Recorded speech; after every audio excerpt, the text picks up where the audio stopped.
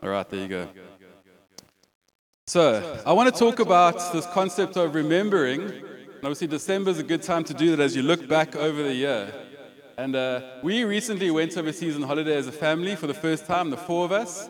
And I started this thing where I started collecting stones from places we went to, specifically beaches. And unfortunately, we've lost those stones. But anyway, we move on. But this week, we were away, and I got this stone, which I thought was really awesome.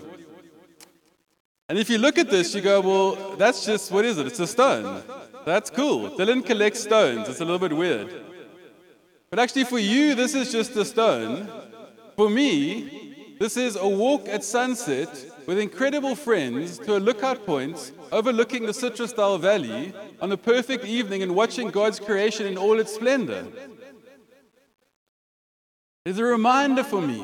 It's a personal reminder. Whenever I look at the stone, I'm going, yes, that evening was incredible. Bundu bashing in the middle of nowhere, trying to get the perfect view. And so this afternoon, I want to talk about this thing of reminder, of looking back. And I want to use a specific scripture in the book of Joshua, where actually we might have heard about it, the stones of remembrance. As Israel cross over the Jordan River, they set up stones of remembrance to remember what God has done for them.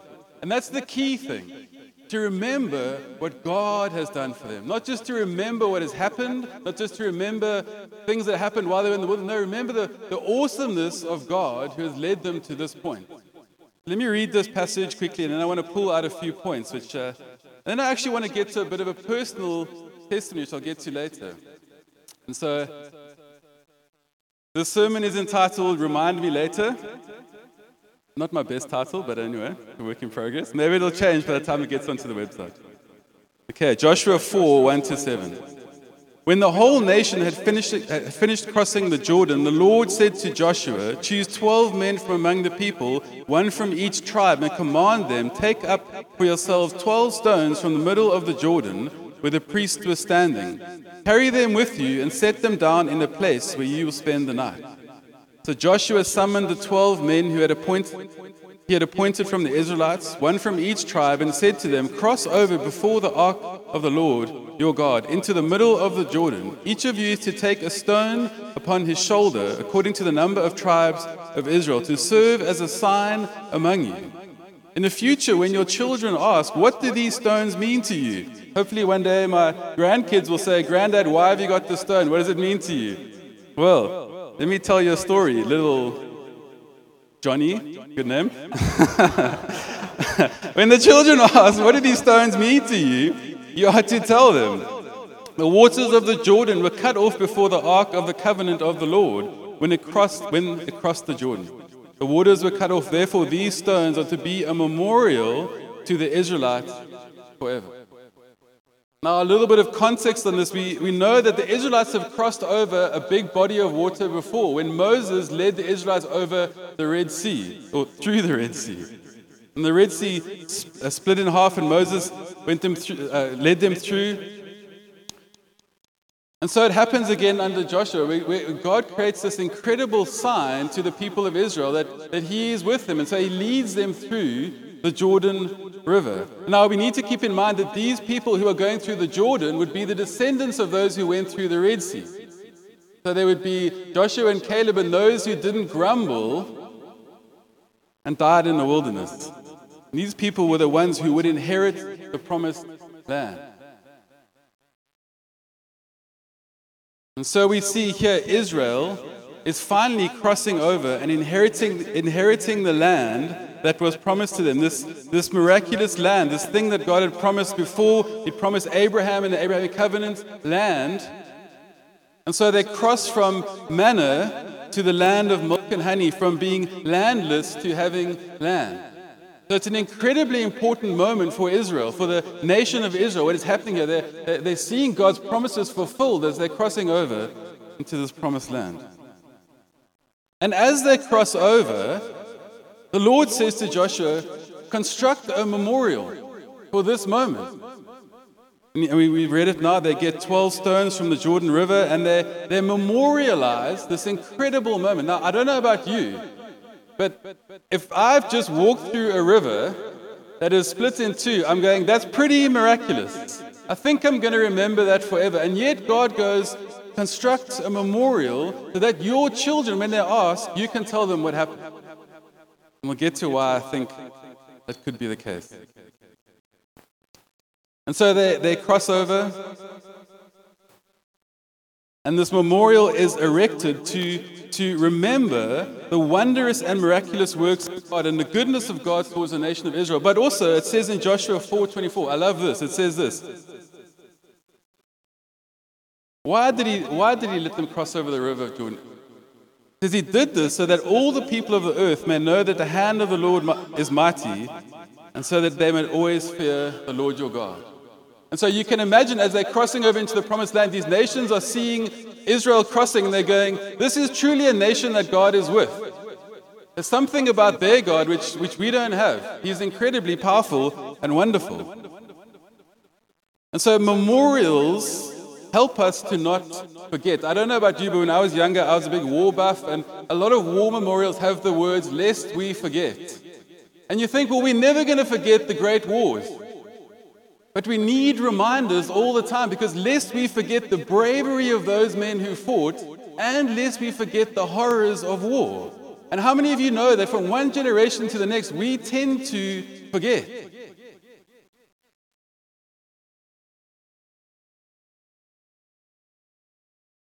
We are prone to forget the goodness. I'd say this. We are prone to forget the goodness of God towards us. I love this. One older commentary says this. When it says prone to forget, it says consciously faulty in memory. But how often are we consciously faulty in memory when God has done stuff for us? We tend to forget what He's done. In fact, I was thinking through this and going, I think in many cases, for every one thing that we remember God doing for us, there must at least be one thing He's done for us that we've forgotten. Is that a fair assessment? I can think of things that God's done for me, but I'm sure when I get there one day, He's going, man, that was minuscule, and actually what I did do for you, the things that I did do that you've forgotten about, that you didn't memorialize. Lest we forget the goodness of God. And Scripture encourages us to remember the goodness of God. We all know this scripture in Psalm 103:2, bless the Lord, O my soul, and forget not all His benefits. Or Deuteronomy 6:12, I love this. Be careful not to forget the Lord who brought you out of the land of Egypt and out of the house of slavery. You'd think that being brought out of slavery is something you would never forget, but it says, be careful not to forget. Or Psalm 106:7, our fathers, when they were in Egypt, did not consider your wondrous works. They did not remember the abundance of your steadfast love.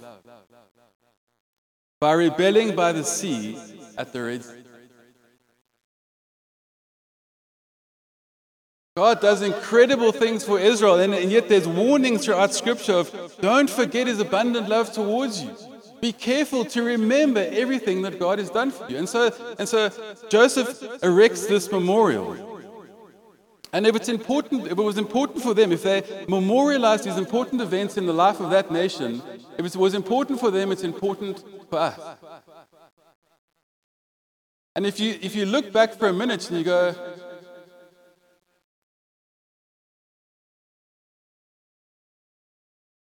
think through what God has done in your life this year alone. I mean, think about the last 12 months. And you go, thank you, every one of us go, thank you, Jesus, for. That's only 12 months. And then you think back and going, how good has God been over the last 20 years? How good has He been over the last 30 years, 40 years, 50 years, 60 years?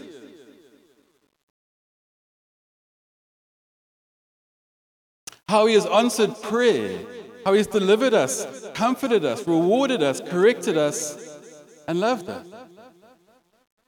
I think most of us could say in this week, God has been good to us.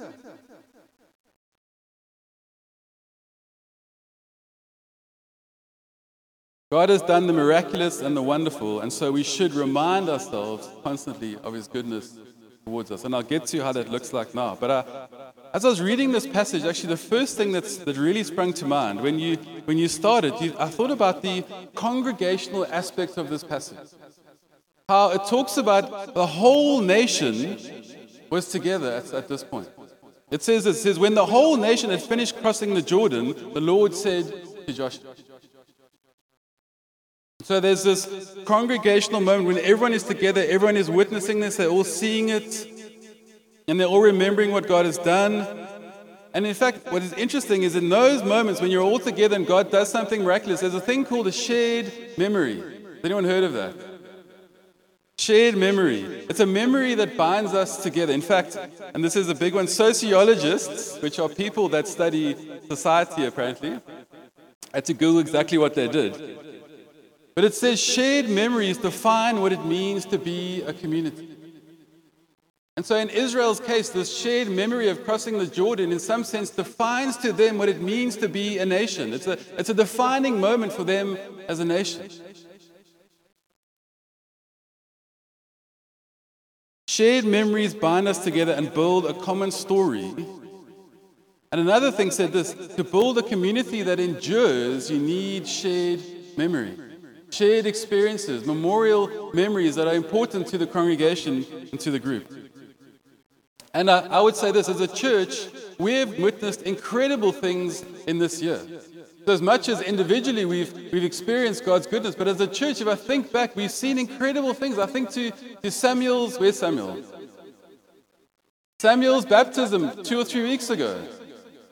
It was an incredible time of the whole church getting together on the beach and sharing in what God has done in this man's life.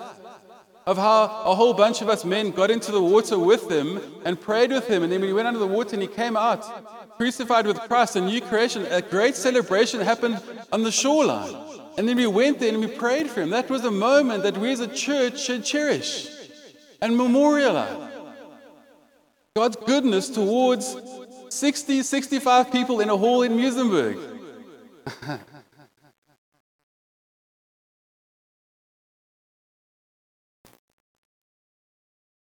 We've had salvations, baptisms, outreaches, incredible times of worship, and we must remember those. We can't just go on to the next year and go, well, new year, new things.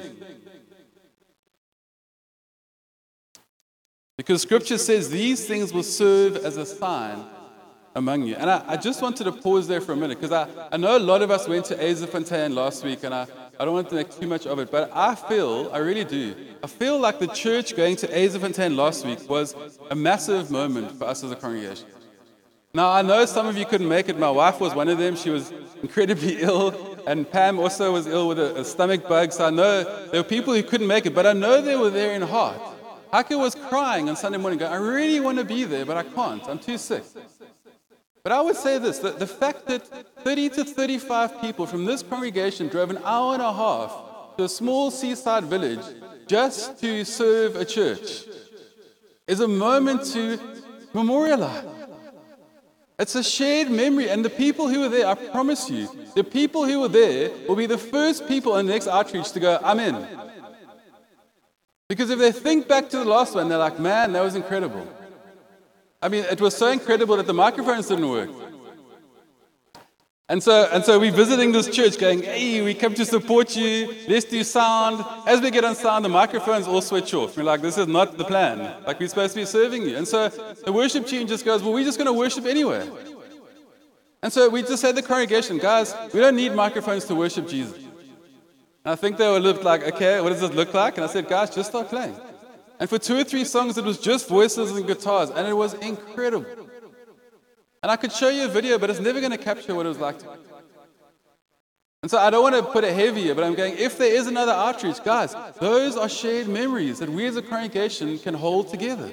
And we get together and go, do you remember that time we went to Muizenberg? It builds faith. It builds an excitement going, yes, guys, we did something incredible. We actually blessed the congregation. Shared memories are important to us as a church. Vanessa is going to be on the next outreach. I must say, I'm just going to use you as a case study. But Vanessa, for a long time, was like, I'm never going to outreach and I'll never go to the beach. I was like, okay, thanks.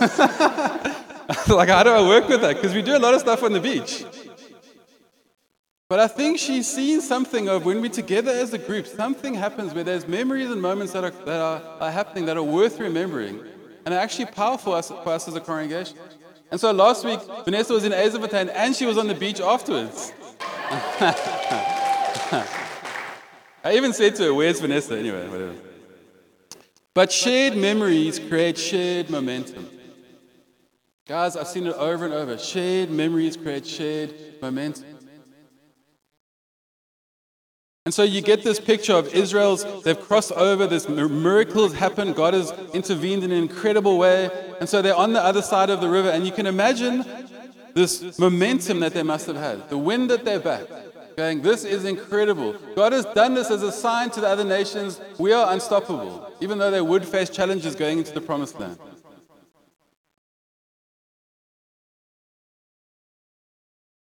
I love this thing of them together as being congregation, as a group of people moving together with a shared memory and a remembrance of how good God has been to them. And I would say to comm leaders, actually, this is a freebie, but do this in community groups. Do things around the person of Jesus that will create momentum in your groups. It's great to do social things. I think it's really, really cool. Social things are great. Have meals together. But have meals around the person of Jesus. Have outings. Do different stuff. Do things, but always around the person of Jesus.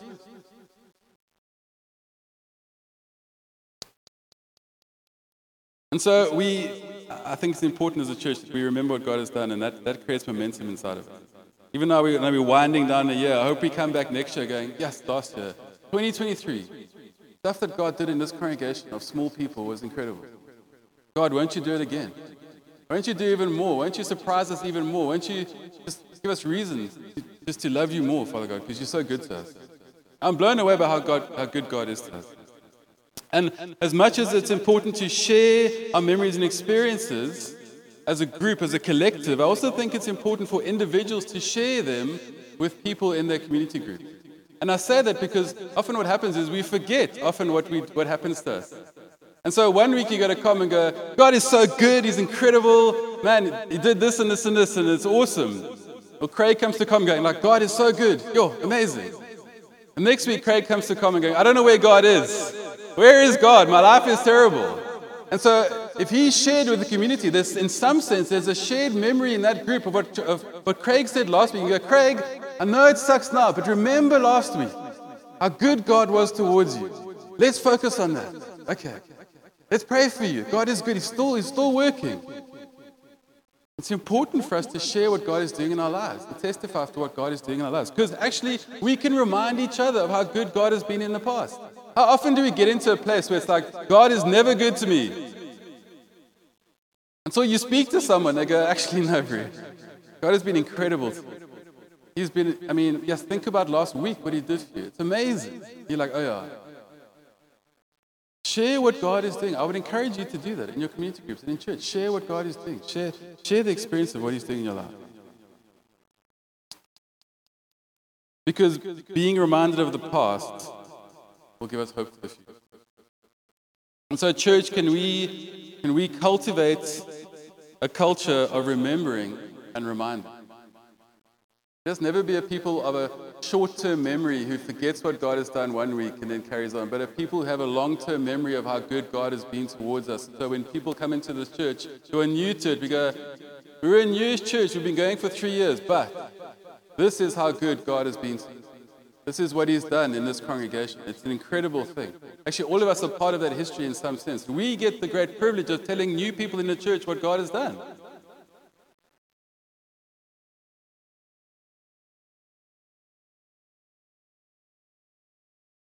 Very hot. Shouldn't have worn long pants today. And so part of the privilege of being in a church is we remember, but also this passage goes on to say, tell your children about what God has done. And that is an incredible privilege. It says, in the future, when your children ask, what do these stones mean to you? In some sense, the stones don't mean very much to the children. They're going, this is just a pile of stones. What does this mean to the people who erected them? And you are to tell them, wow, okay, cool. Thanks, Thorin. And you are to tell them, the waters of the Jordan were cut off before the ark of the covenant of the Lord when it crossed the Jordan. The rivers were cut off. Therefore, these stones will be a memorial to Israel forever. And so these stones to Israel were a reminder for that generation, but also for the generations to come. I find it so interesting that the children ask, what are these stones for? Like they don't really know. And so it's up to the generation who was there to remind them and go, actually, this is what it's all about. This is what happened. This is the miraculous thing that God did for the nation of Israel. I've got a passage here. I'm not going to go into that now. And as a dad, as I was reading this, I was thinking, how have as I was thinking, what have been memorial moments in my life? What have been moments of remembrance, moments where I should have or I have put a marker of God's goodness in my own life? And then I had this thought, have I shared those moments with my children?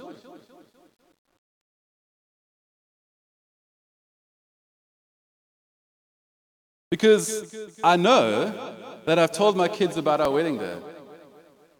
That's a big day. Husbands, remember that. It is a big day. I've told my kids about the day they were born, about what was happening, and all the stuff that went with it. I think they know those stories. You know those stories. I've told them other stories about when I was young. And the less said about that, the better. I wasn't born a pastor. I know it's hard to believe, but it's just... And I've told them funny anecdotal stories of my life and when Heike and I were newly married, and I've told them all these stories, and I thought to myself, have I told them the story of the day that I died? Have I sat my kids down and said, you know what? The day I married your mom was an incredible day, and the day that you were born was an incredible day, and my birthday is an incredible day, which should be celebrated all over the world. But actually, all of those days pale in comparison to the day that I was saved by Christ. Let me tell you about it. And maybe you've done it. Maybe you have done it. I don't know if I have, to be honest. I actually asked Rosie. She's shaking her head. I haven't done it, to my own shame.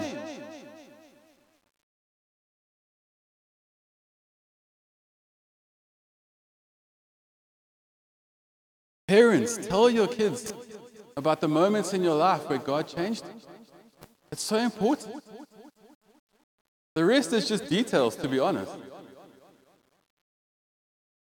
Can we have that picture?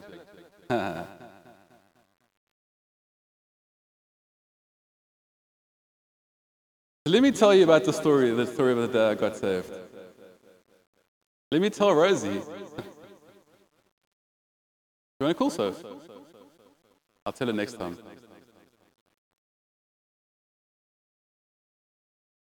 Rosie, let me tell you about the most important day in my life.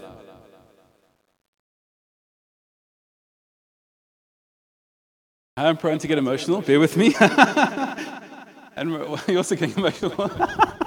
Rosie's not emotional at all. Let me tell you about the day that I was saved. The most important day of my life. And so there's a picture of a building here which is in Brooklyn, in Cape Town. It's a disused film cinema. When I was younger, it wasn't called the Lord's Chosen. So this wasn't the church that I was saved into, but I'm sure they're a wonderful church. And so in 1996, I was in the second year of college. And I had grown up for a little bit in church when I was very young, and then got into high school and got up to a whole bunch of nonsense. And at the age of 19, someone in college invited me to church. And this church happened to be in this weird suburb called Brooklyn, which I would never have gone to, because even back then it was just different to what I was used to. I grew up in the southern suburbs. I went to Saks, for my sins. I'm just saying. Don't hold that against me. But as much as I'd had privilege in my life and as much as I was a good person morally, I was a very lost person. A very lost person. I was a very broken person.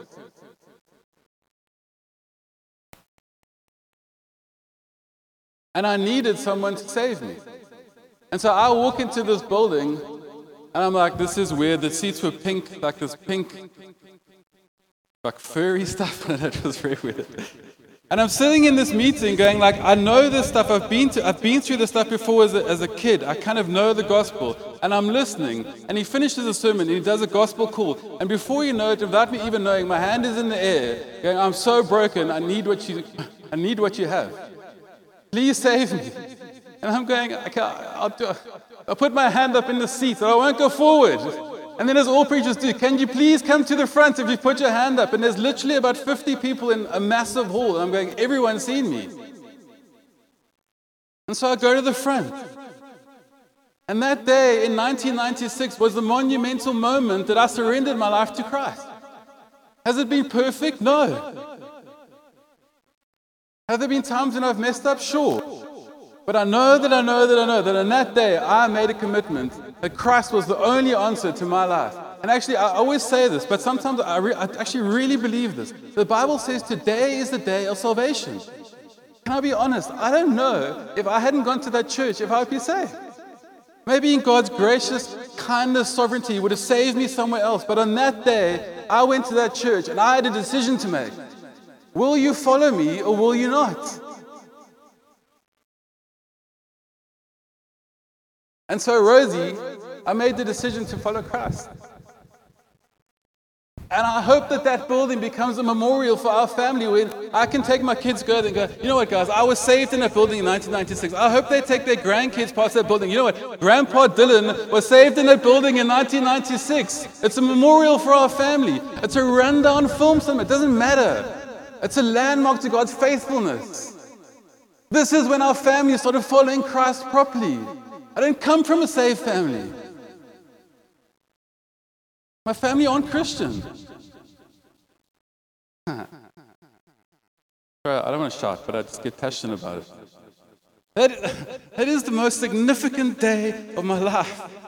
Why haven't I told my children? Like, come on, seriously. Maybe you've all done it. You're incredible. Well done.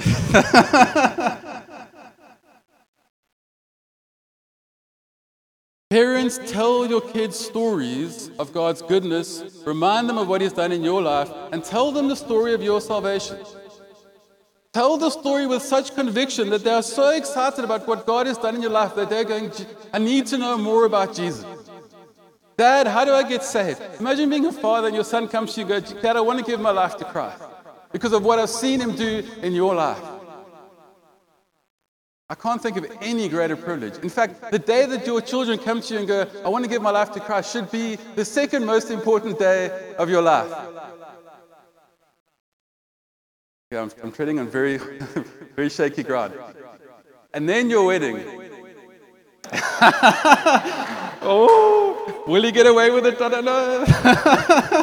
All the wives are screaming, going, no. You hear what I'm saying? You hear what I'm saying? My wedding day was amazing. Our preacher walked into a door before he married us, and so he had this massive welt on his head. It was a bit of a dog show.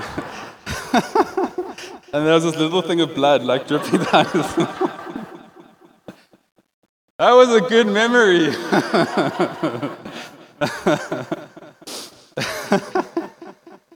Oh, ridiculous. Yeah, anyway. Remembering God's goodness and His kindness towards us is so important, actually. I hope we don't take for granted what God has done for us. I really don't.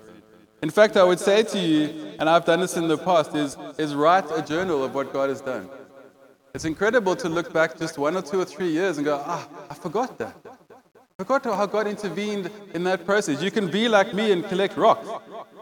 Maybe you've got a rock garden. Please no. I like to collect stuff. So I was like, no. Because I'll be collecting rocks from all over the world soon. Just watch. As a church, it is important to remember what God has done, who God is and how without Him we have nothing and are nothing. Remember what He has done here in this church, and remember what He has done for you. That scripture says, therefore these stones will be a memorial to the Israelites forever.